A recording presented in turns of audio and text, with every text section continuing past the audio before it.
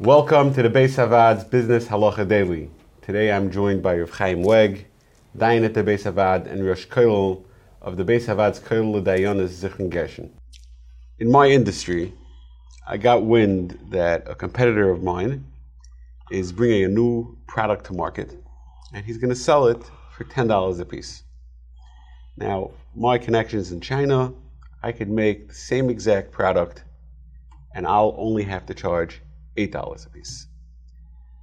Leaving aside issues of copyright, let's say for the purpose of this question, they're not Negeya. Am I allowed to do that? The question that you asked is a fascinating question because really, based on what we've learned so far, it would seem that this particular case does not have any of the halachic issues which we have previously discussed. We discussed the issue of Oniyah Ma'apa B'Charora.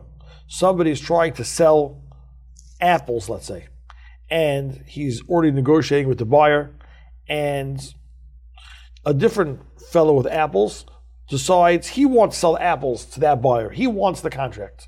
So we said that if the deal is near completion, so the second fellow who gets involved tries to sell the apples, cut out the first guy, is called a Rasha.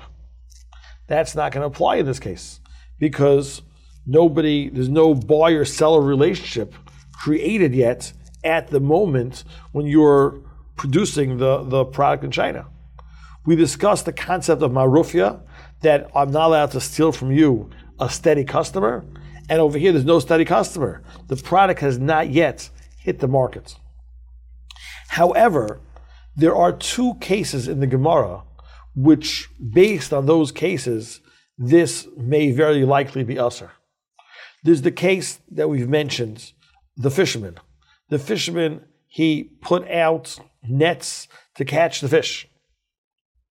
Since he has his sights on this particular fish or this particular business venture, so to say, and he extended time, effort, and money, so at a certain level, he was kaina that particular industry.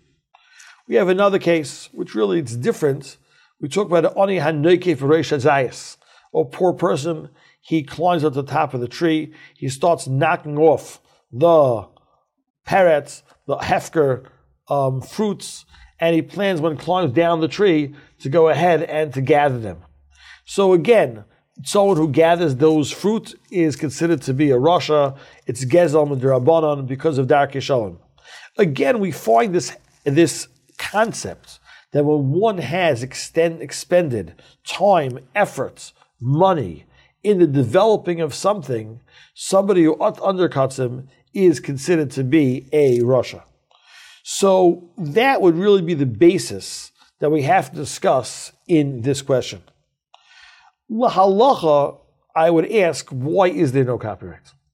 If there is no copyright because the copyright, the patent approval hasn't gone through yet,